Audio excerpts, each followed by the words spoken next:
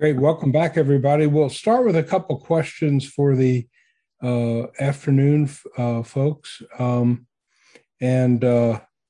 maybe we'll kind of kick it off with a little Mike, as you kick it off, you want to just introduce our one new panel member? Because I think they probably need to be Sure. introduced to Yes. Monica Klein. Marina Klein is joining us. She's a physician researcher out of Montreal, Canada, McGill, and has done an awful lot of work on HIV antiretroviral therapy and treatment of patients, but now has sort of also shifted into PrEP like a lot of us have. And so welcome. And you can bring the perspective of you along with Jean-Michel to a healthcare system that is not quite as convoluted as what Dr. Crowley just had to cover.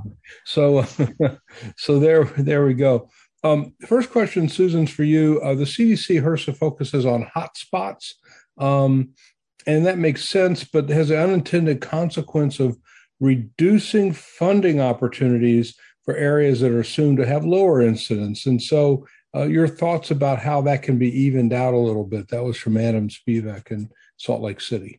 Yeah, I think that's a real issue. Even though these 48 jurisdictions and the 7 states account for about half of the new infections, we still have infections happening in the rest of the country.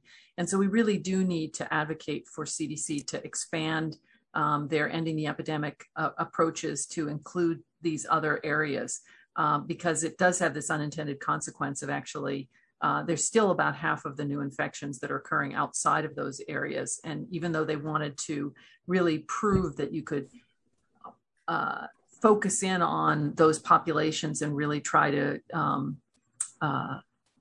turn the curve, we do need to expand beyond that. Yeah. And Monica, Adam had a follow-up question on just a question about pharmacist-led PrEP efforts to try to expand us, get us out of. I mean, Jean-Michel said that they're doing most of their PrEP activity out of a hospital. And is that a way that we might be able to move to expand the reach?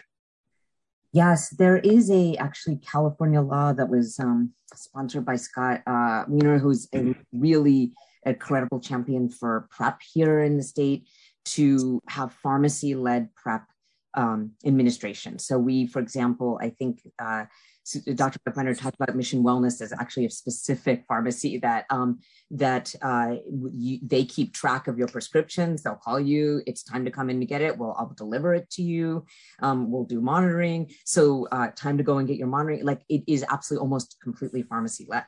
And we are hoping for this kind of dream of the IM cabotegravir. Also, I mean, pharmacists can administer intramuscular medications. And I think one way to expand it is there's going to be a program someday where we can self-administer, hopefully, if people can be trained. That's a little harder, but we're thinking about it. And then pharmacy-led intramuscular cabotegravir. Great. And then Jeff, I'm going to combine a bunch of questions here into one, and that is a little bit of clarification that Medicare Part D, will that cover PrEP? And is that sort of an active thing? And similarly, did you say that the ACA will pay 340B for PrEP, not to Ryan White clinics necessarily for that, but to other clinics that do STI and other type of work? Yeah, so Medicare is not covered by the USPSTF recommendation, but Medicare offers prescription drug coverage through Medicare Part D. So people that have Medicare Part D, that program covers PrEP. There's a special protection for 6 classes of Medicare drugs, including antiretrovirals, that all Medicare Part D plans must cover all or substantially all drugs in the class. So all the medications must be covered. So, and the labs and other things are covered under other parts of Medicare. So the services are covered, but there is cost sharing in Medicare Part D. So if you're a PrEP user in Medicare, you'll have to pay cost sharing like other drugs, but PrEP will be covered. Now, it looks like a question, or keep going? No, keep going. No. And so then the question is 340B clinics, these other ones, other than those that just get Ryan White funding, can use their 340B program income for PrEP services. Yes, they can do that.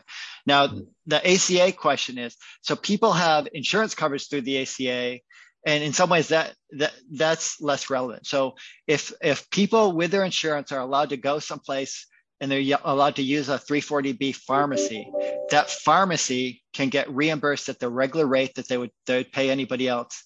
And they'd purchase a drug, and that spread, that program income, they can use. So it's the fact that they have insurance. Now, ACA insurance might limit where you're able to fill your prescriptions, but that's not really a major issue. If you have private insurance, yes, if you go to a 340B pharmacy, they can generate program income from it. Yeah, I mean, it's clear when I think we all hear you say this, but wow, is it hard to keep straight? I think I might end up signing up for the French or the Canadian programs here. It might be a little easier. But that's why we have you, because it is complicated, but you did a great job of making it clear. And I see Dr. Landovitz has joined, and he's got his headphones on to help direct air traffic control at LAX. That's great. Welcome back. Whoa. Perfect. Henry. Whenever I see a question from Amanda Cassell, we have to respond to that since she's the leader in the DC effort, but she wants to know when the CDC PrEP guidelines are going to be revised. Does anybody have any inside information about that? I know that they were out for public comment and then went back in. The last time I spoke to Dawn Smith, she assured me that they were imminent, but I don't have a more specific timeline. All right, here's a specific question about PrEP and DEXA scans.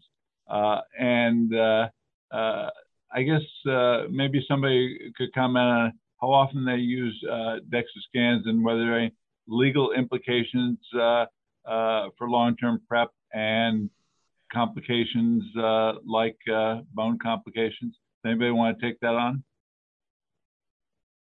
Or I should actually, Henry, I might take a shot at that first. And I think that the use of DEXA in otherwise healthy 25 and 30-year-old folks, especially men, I'm not sure what that means, because DEXA is really meant to detect osteoporosis in older populations. That's how it's normalized.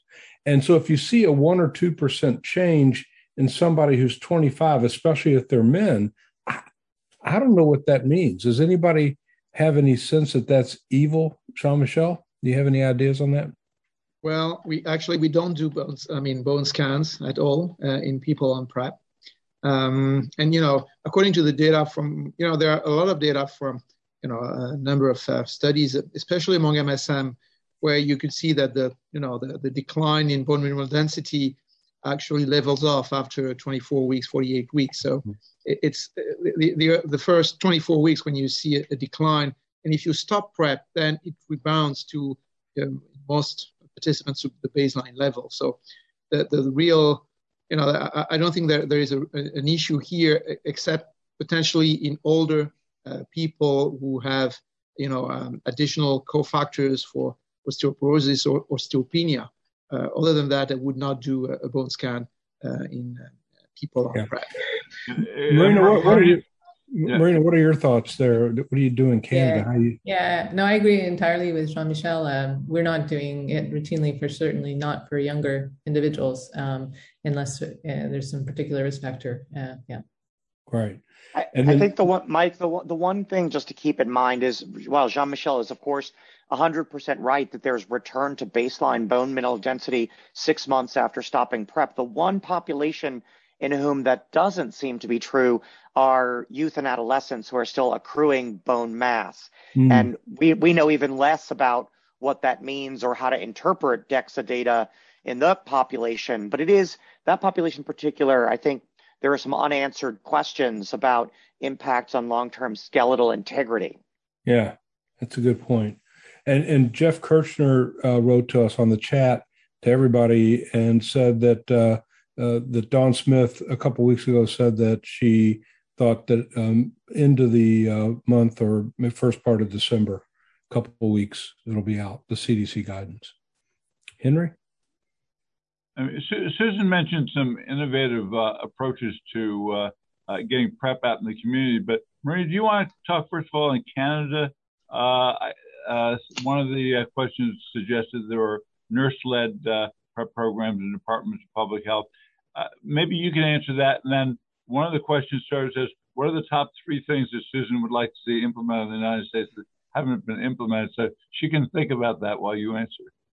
Great. Yeah. Well, I think the thing is, despite our having a much less complex reimbursement system in terms of drugs, we still have a big implementation gap in terms of PrEP in Canada. And so even though there's been sort of a sharp uptake in PrEP since particularly the generics became available, there's still only estimated to be about 10,000 people receiving PrEP regularly in Canada and most recent estimates. So there have been some innovative attempts to try to expand that. The nurse-led sort of care model that you're referring to is, I think, originated in Ontario through some public health clinics where STI screening takes place or STI diagnoses are being made. And at that point of contact, the nurse that is, because these are reportable infections, makes the contact with the person and then offers the possibility of being engaged in PrEP. And it's actually been quite successful as a model that's been evaluated in terms of engagement. I think up to about 45 to 50% of people actually agree to kind of at least make that first attempt, and maybe 40% of them will attend a first visit. And then the nurses continue to lead the kind of care and follow-up of those individuals. And there's been several publications now about the acceptability and the uptake of it, which looks like a model that's now being more expanded within the province of Ontario. Obviously, there's going to be jurisdictional issues at different provinces. And if nurses have the ability to do these as delegated acts, for example, it depends on the territory. But it really does look like a model that's of interest. And I might mention just another one, which I think is really taking off, especially during COVID, which is the ability to get on online assessments for PrEP through a consortium of doctors, nurses, and other practitioners who've put together, a really attractive website, which is educational, but you can actually sign in, do a PrEP assessment tool online and get linked directly to a clinician in your province who can then get you onto PrEP and organize all the blood testing without ever having to see a physician in person or a person in person. And that's has been really taking off. So I think it's another kind of innovative tool that's countrywide. Yeah, that sounds really great. Before we get to Susan, we haven't asked Hyman his perspective on this, but do you have anything you want to add in terms of things you'd like to see done to get more exposure to PrEP? I think those are all important components. And I think coming back down to sort of choice and what works for one person might not work for another, and just giving people the options to access PrEP in ways that work best for them, both for uptake, but also for persistence. We have this huge problem where people are not on PrEP for that long in their sort of times in which they might be at risk for acquiring HIV. And so we have to think about both starting people, but also helping them stay on PrEP. All right. Well, since Susan, wanted to put you on the spot, what are the things you'd most like to see here? Well, I would love to see a nurse-based program. There's absolutely no reason why there shouldn't be a nurse-based program for PrEP, and yet that's not really allowable other than nurse practitioner-based programs in the US. So in the same way that we've got collaborative practice agreements with pharmacists, I would love to see that happen with nurses. I'd even take it a step further. And in Thailand, they're doing peer-based PrEP administration. And I think it would be really interesting to see if that could get around some of the roadblocks that we have in reaching populations that are traditionally underrepresented in PrEP. But I do think one of the things that is sort of most key is what Hyman talked about in his presentation, which is really moving away from risk-based discussions and risk-based screening and offering PrEP to everyone who's sexually active, and really just describing it. So because you could see the knowledge levels among heterosexuals were exceedingly low, and getting PrEP out into syringe exchange programs or syringe services programs would also be really helpful. So I think we've got to really look at those populations we're missing and try to figure out what are some innovative programs we could use to specifically address those particular populations. And this express approach to monitoring has to be a lot easier than what it currently is, so that you could drop in at a laboratory, or you could do home-based testing as your way of doing your your quarterly screening, and then only need to see a clinician or whoever's leading that program once a year, either face-to-face or telehealth for a check-in. So instead of all this focus recently on citizens arrest, we can focus on citizens assist and let them help us with this. Yeah, that'd be great. Okay, so some more, Jeff, there were a couple more comments directed to you, and then I think we'll broaden it out because I think we're segueing right into the panel discussion here. But if insurance company isn't covering the prep in the labs and the cost shifting you've gone through, the PA process, et cetera, what steps do you take next? In other words, if you keep hitting these roadblocks, what are the options? So I glossed over this in the interest of time, but I did have a slide, and I mentioned that providers can help. But your recourse varies depending on the type of insurance you have, and I listed places you can go. You can also complain to the federal government. Off the top of my head, I can't tell you where it is right now, but it's in the slides that people can reference for where to go to file a complaint. The other thing I would say is, I said this guidance came out over the summer, became enforceable in September. So a lot of people may not understand that these requirements exist and that they're enforceable rights.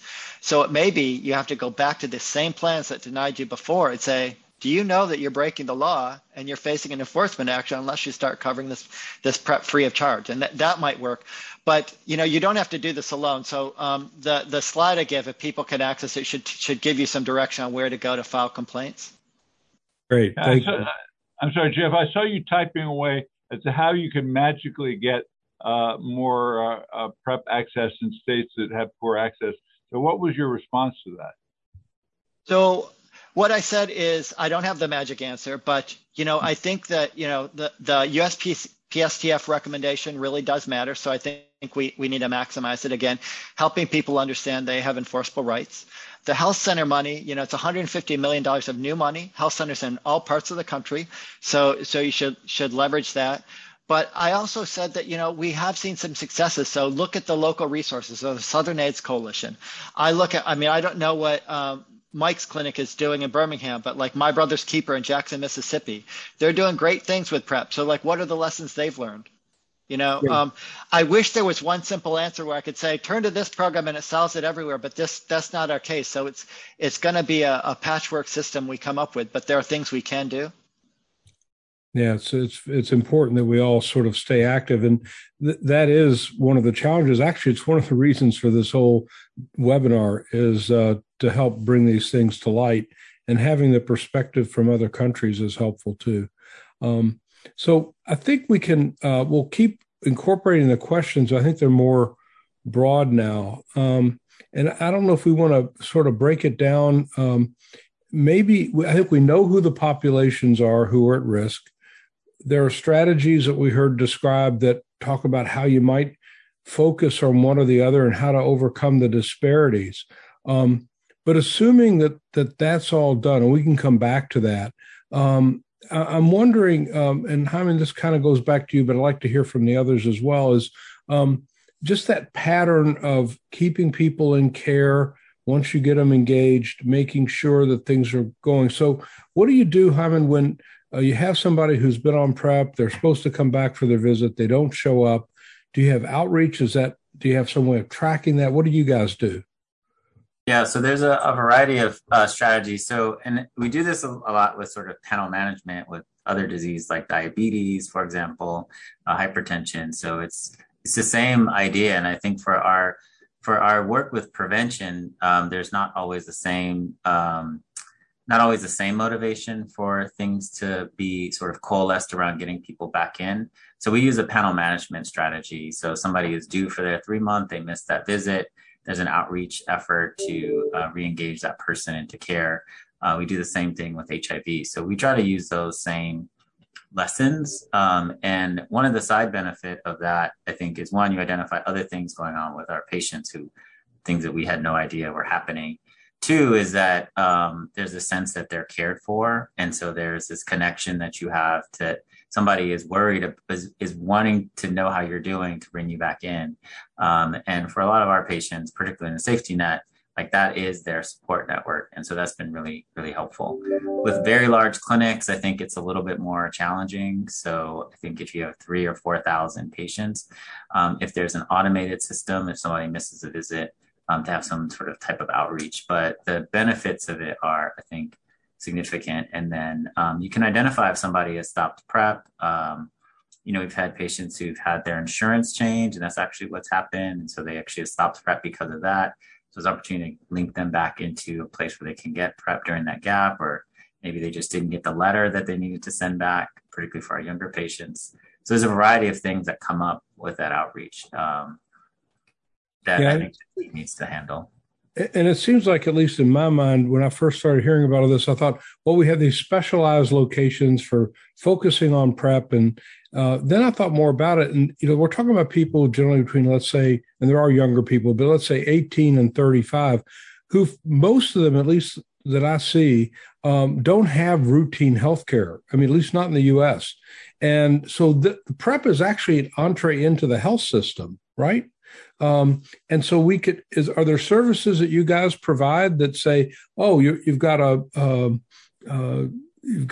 gastroenteritis, or your blood pressure's up. Can I get you referred, or can I get that taken care of? How many of you guys are doing that type of thing in a more comprehensive way of providing service beyond PrEP?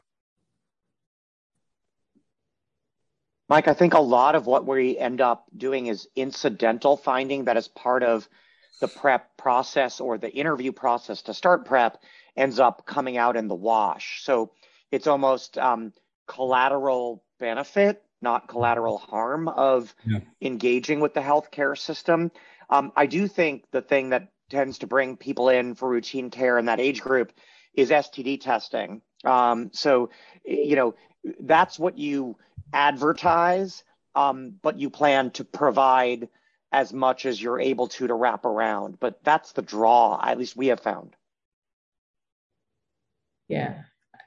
I mean, I think one of the major issues is that there's a number of really great clinics and practices that have made PrEP like a priority for their populations, and they're often centered in areas where there's the populations that they serve are close by, and they have many mechanisms to kind of keep people in care and engaged.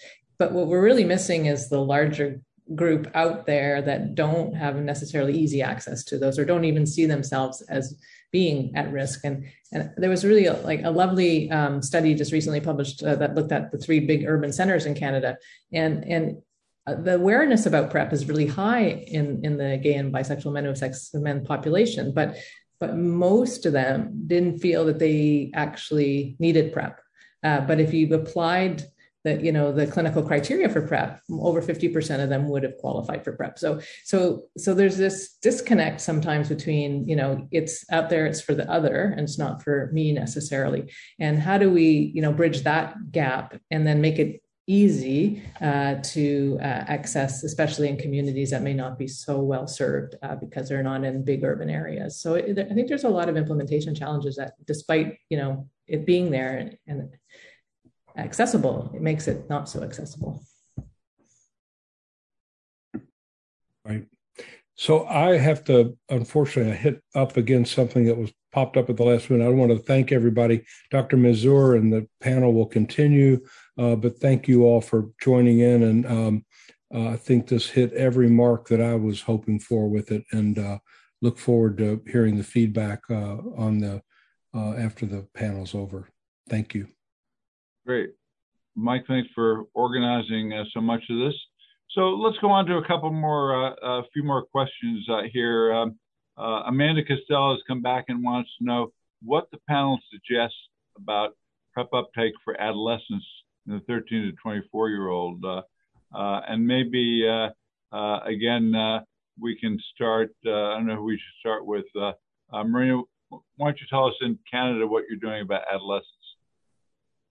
Again, I think that's a really underserved population so far. We actually recently had a good discussion about this in the Canadian HIV Trials Network, and the pediatric groups are really trying to find ways to bring it in, but there's so much challenges in terms of stigmas around even just sexual activity in that group and a disclosure with their parents. And fortunately, in Quebec, at least where I'm based, sort of the age of consent for any medical intervention is quite low. It's 14 years old. And so that means that they do not need their parents' approval to get birth control or PrEP. So that actually has facilitated access to it. But then it's really much in specialized centers. And I think, again, we may be missing a lot of teens that could access it still. And they don't have really well-defined projects for it going on, as to my knowledge at the moment.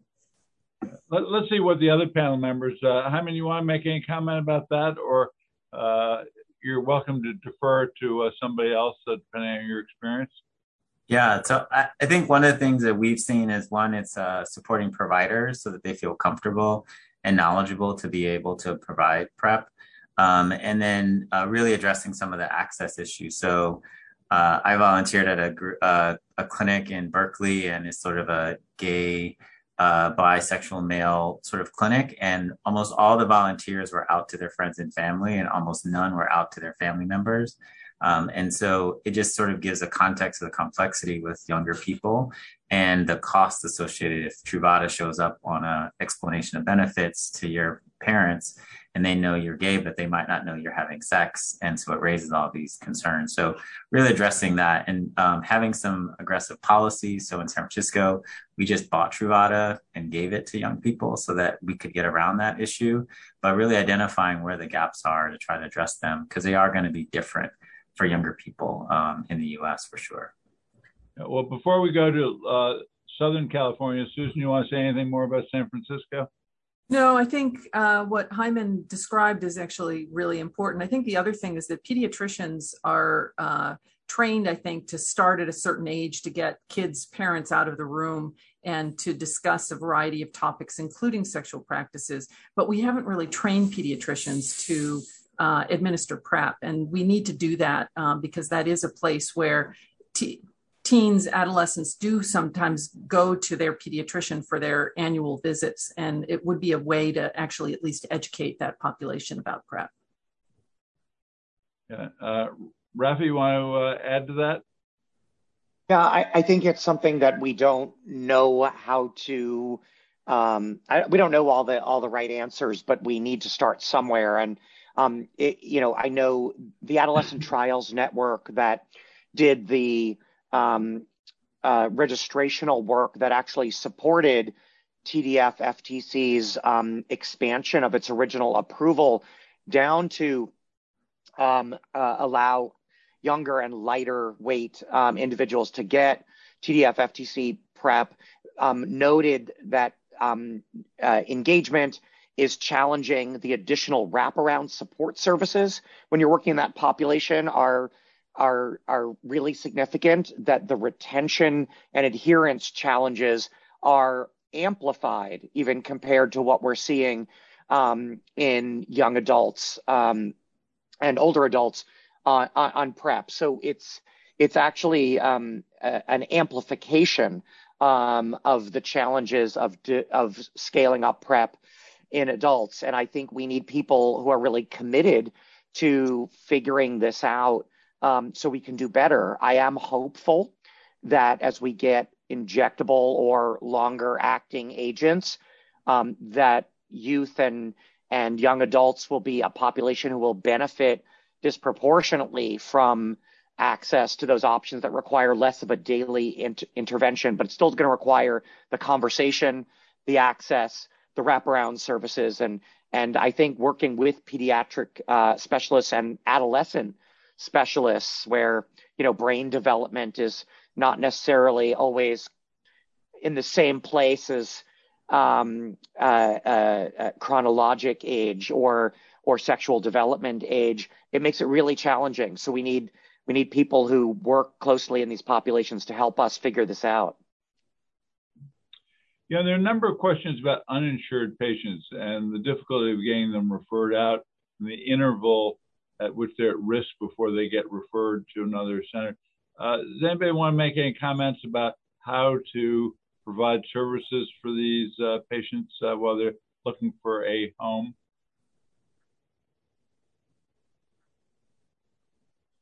Canada is not an issue, but Jeff, you want to say something about that? I don't think there are any perfect solutions. We do have programs that can serve people that are uninsured, and including, undocumented immigrants and people that otherwise are ineligible, including the health centers. I think that people need to just look at the community resources and look for places. I don't know. I can say in the whole country, always go here. But like if you were in Washington, D.C., I would, could refer you to specific places that might be able to help you find the local resources. So you just have to do that in your own community. I mean, the other thing is we need to get every state to expand Medicaid, because the more states that do that, there's just more community resources to assist these other people that still fall through the cracks and remain uninsured. But Jeff, this really is the challenge, right? You need to know your local geography, your local services, who is going to be friendly and culturally appropriate to the population, who's going to be geographically appropriate. And it's not a one size fits all. It's very fractured in the U.S. and it's so hard to give generalizations outside of sort of where you work. And one thing I would add is I think if a patient is talking to you about PrEP, they probably are comfortable with you as a clinical site, and that there's actually a lot of data, particularly in New York, that referring out a lot of those individuals just never get on PrEP. And so I think, again, getting back to the barriers, and if somebody is having an engaged conversation with you or with your team about PrEP, then thinking about it, are there strategies or ways that it can be integrated so that people don't have to go to another place? Switching topics a little more, there are a couple of questions about how often you do HIV testing. There are patients who are on and off PrEP. There are people who switch from one PrEP approach to another. I'm not sure there's a good one-size-fits-all answer, but just to pick on somebody, Hyman, to start with you, what's your general philosophy about HIV testing? Just do as often as common sense would tell you? Yeah, I do it every quarter. So that's generally what I tell my patients. Like, we're going to start at PrEP and you might go on and off it, but if you're sexually active, just come in every 3 months for testing. We'll do HIV and STI testing. If you're off it for a while, like more than a month, and want to restart and have had some exposures, you can come in for additional testing. And so just try to make it as easy as possible. But for every quarter, just to keep it like simple and in line with our local guidelines for testing. Is that what the rest of you do it every quarter? Yeah. I think it's very easy. It's very easy for people to conceptualize in that way. It's seasonal, right? It's a new season. It's time to get tested.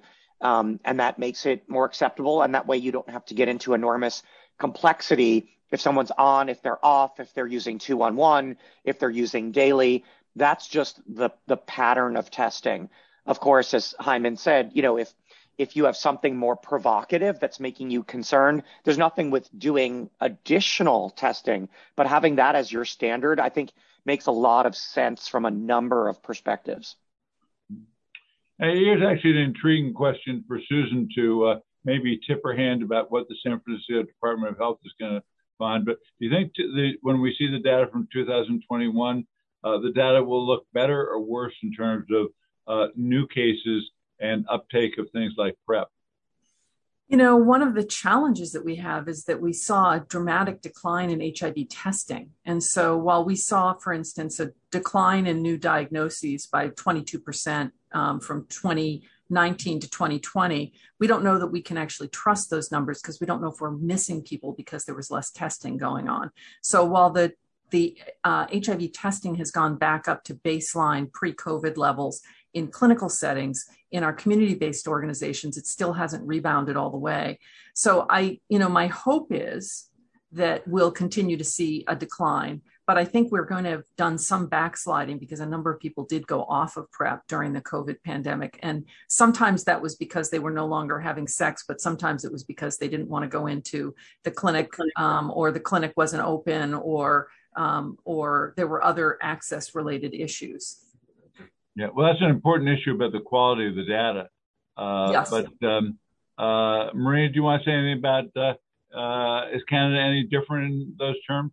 No, I think we experienced pretty much the same thing. There was a lot of closures, obviously, around the shutdowns in various provinces. And although we did start to see quite a rise in some STIs, and particularly syphilis, over the last 6 months to a year, which does suggest that despite the measures that were in place, people were still having sex. So we do anticipate that there may be a sort of lag phase and a rise that kind of catch up, unfortunately, in new HIV infections that will follow that. But we haven't seen the data for that yet.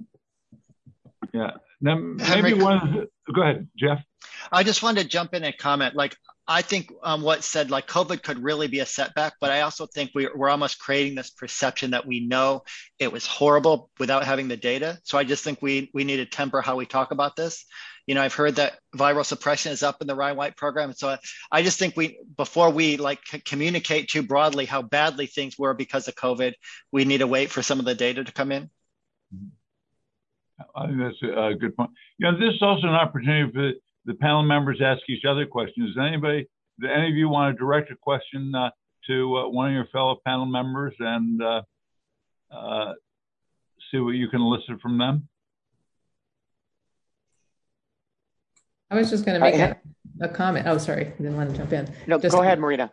To follow up on the whole COVID situation, though, I think it also showed us a lot of opportunities that we ought to be trying to look to build upon. And I mentioned already that the online sort of programming, but the fact that we can do a lot more without having to physically see a provider, and has really taught us that we can probably facilitate for many people who either feel awkward coming to the clinic or have other constraints to facilitate PrEP in many innovative ways. And I think we really have seen that with other aspects of healthcare. And I think this is an opportunity to rethink our structures and our programs with respect to provision. Jeff, what do you think is going to happen in terms of reimbursement for telemedicine? Because I think, all of us can see the power of that. We're dealing with some of the regulatory issues, some of the electronic issues, but where do you see that going from your policy perspective?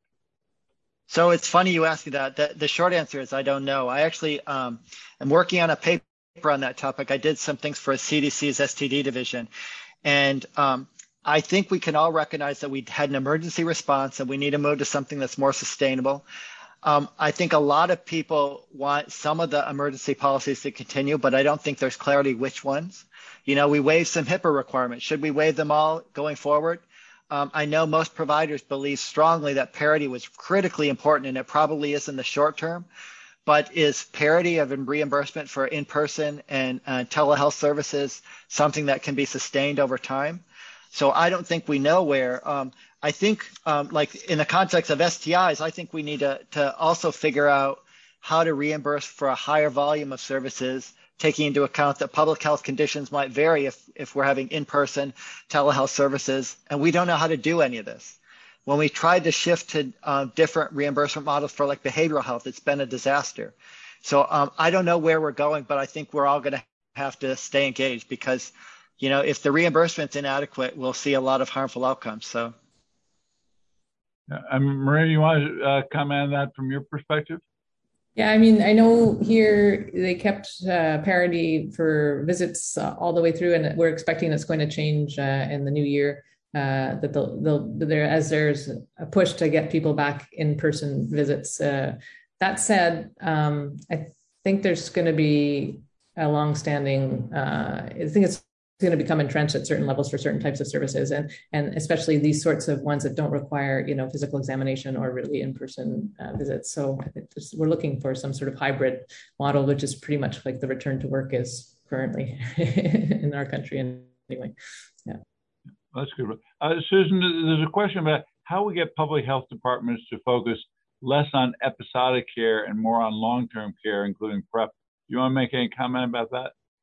Oh boy. Well, I think that if you can look at the potential impact of PrEP. That's where some of these models can potentially be useful. You can see how much you can drive down infection rates through PrEP, through something like PrEP, that you don't get from just episodic, certainly counseling, as I think it was Hyman pointed out, but other sort of episodic kinds of approaches. I think PEP has its place, but PrEP really has the power to actually move things. So, to the extent that you can, what we did in San Francisco was built this multi-sector consortium that I think has a lot of power, because we've got over 300 members, and we incorporate people from the health department, from the universities, from Kaiser, from community-based organizations, activists, people, clinicians of all different sorts, all coming together. And, if you can then try to create some consensus around what kinds of programmatic things need to happen, and then advocate for those at a city level, we've been quite successful in doing that. So I think that's, but it does take sort of both some thought and then some mass of people, I think, to really move that forward. Raphael, anything from the Los Angeles perspective on that? No, Los Angeles is challenged by enormous geography and siloing of communities that just makes any centralization of public health services especially challenging. We don't have sort of an urban center that lends itself well to centralized services. So this notion of ongoing support for remote or telehealth services, even as things come back to a push to in-person, I think is really critical to success in our geography. And I suspect it might be a microcosm of what is true in more rural settings as well, where there aren't services that are easily accessible to communities that are widely dispersed. All right. Again, I offer one more opportunity for the panel members to ask each other a question. Henry, there was one question that I saw come through about from one of the attendees of the conference about what people do, when someone is in a monogamous relationship with someone who's living with HIV and they're on treatment and undetectable. And we all believe, of course, U equals U. And the person who's HIV negative in the relationship, despite ostensibly having an understanding of those principles of U equals U, still wants to go on PrEP. And I'd love to hear how others approach this. We've been sort of talking about this since sort of PrEP sort of began to be scaled up in the early 2010s. My approach is that if someone understands the principles of U equals U, and they still want to go on PrEP, I suspect that there's something that they're doing that is putting them at risk that they're not comfortable sharing with me, whether it's an extradiagonal partnership or additional behaviors or something. So I've increasingly moved away from a position where there are a lot of cases where I would refuse to give someone PrEP who, after a conversation and they're able to understand how it should be used and what risks are or are not, and they still want it. I'd love to hear how others approach it, because it is predicated on being able to have a nuanced conversation about sexual behaviors and the data. Well, that's actually a very important point about what the patient's not telling you. Does anybody want to pick up on that theme? I think that's obviously a good point. Yeah, I think I've had situations very similar to that, and sometimes it's not only perhaps other relationships outside the partnership, but within the partnership, if the person isn't necessarily 100% adherent, and they're worried that there's going to be gaps in the U part, which we only measure periodically. I've got heterosexual partners that are serodiscordant and are on PrEP for that reason, because there's been instances in the past where the person has just stopped taking their meds for a month or so. So I think I agree with Rafi that the discussion has to be had, and people are intelligent and can enter into that discussion. And if they really wish to have PrEP, then there's no reason to withhold it. There's obviously a reason behind it. Yeah.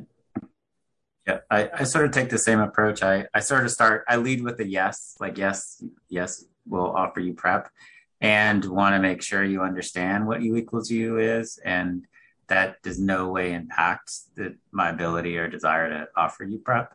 Because I do think that there are a variety of things that they might know that they're not sharing with you about their partner, about activities and other things that might be going on. And one of my favorite questions is like, what type of monogamy is this? Is this emotional monogamy, sexual monogamy, other types of monogamy, and how people define things?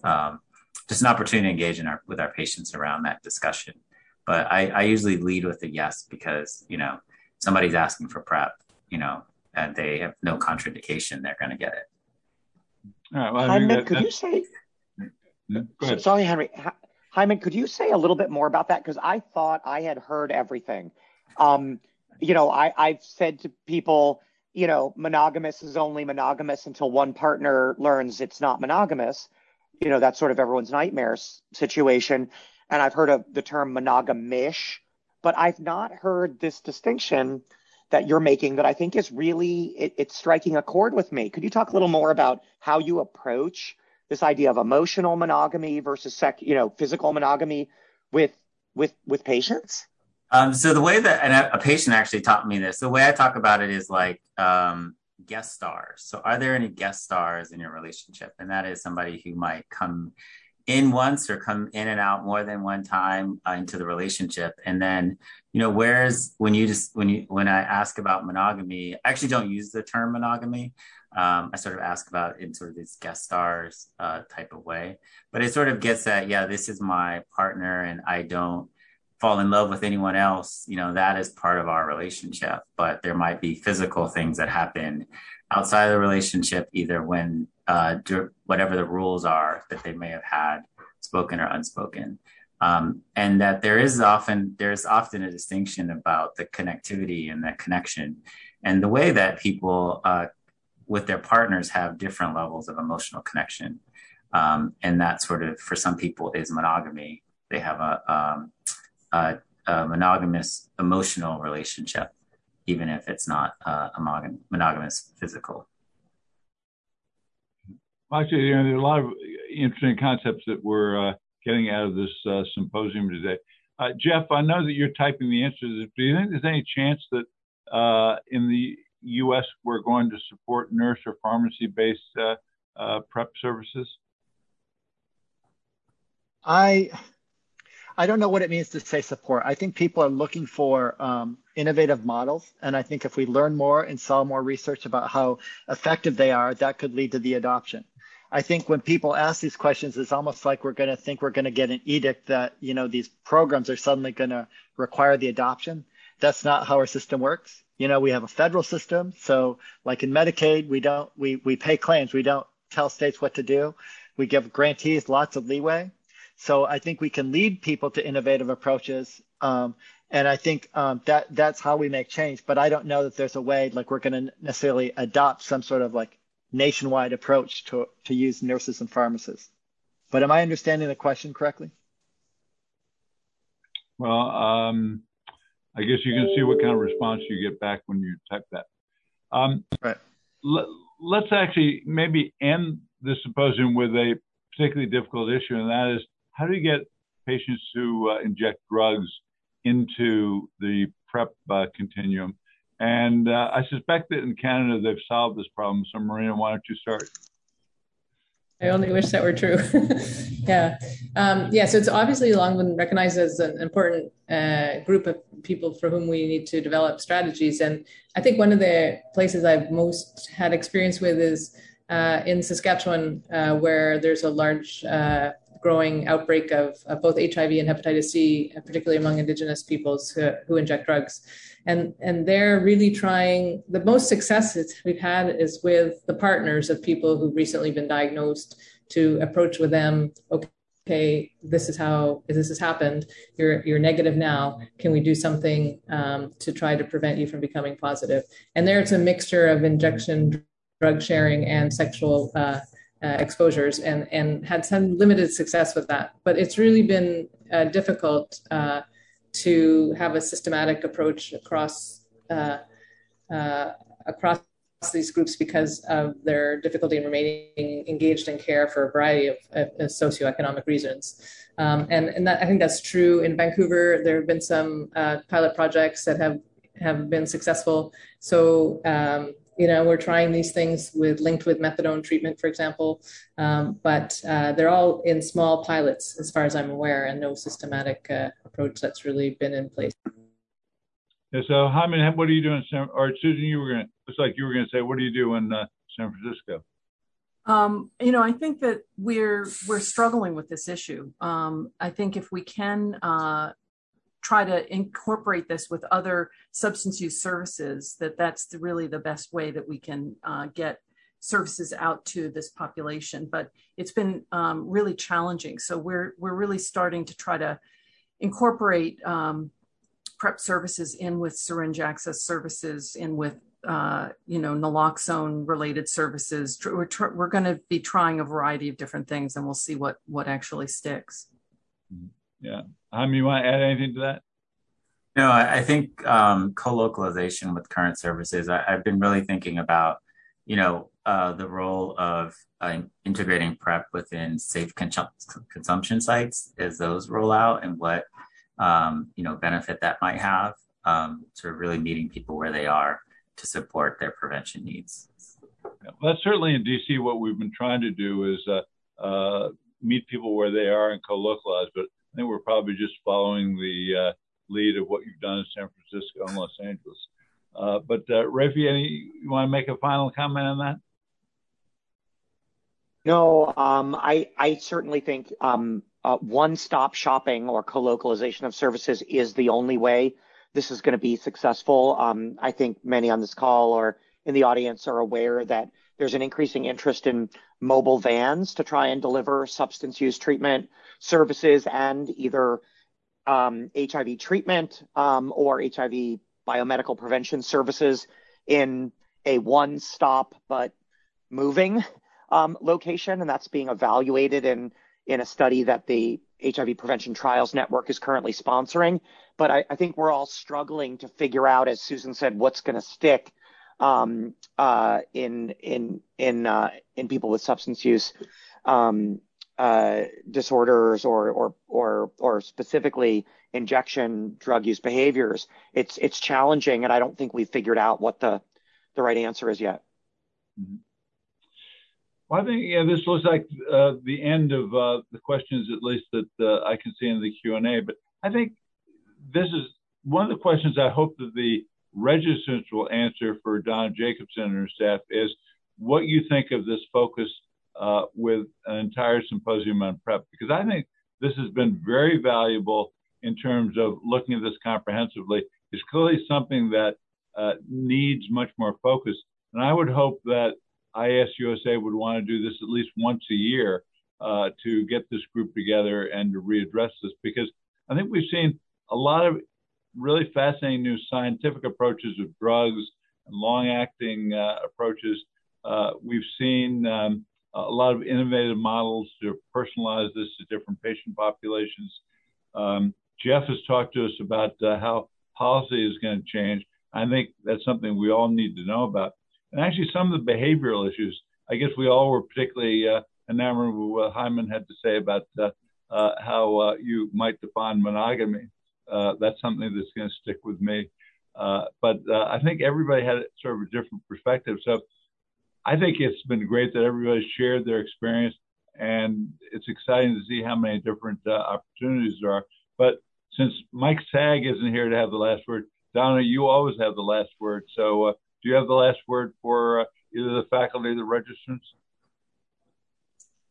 Unfortunately, Donna had to leave the call already, but we do have the closing slides that I will put up. And if anybody has any last minute comments, thank you so much for this amazing course. Okay, good. And again, ISUSA staff has really done a wonderful job putting this together. Because again, the uncertainty of knowing whether we're going to be live or only virtual required a lot of flexibility. But Stephanie and Michelle and the rest of the staff have really done a terrific job. So is there anything, Stephanie, you want me to say to end this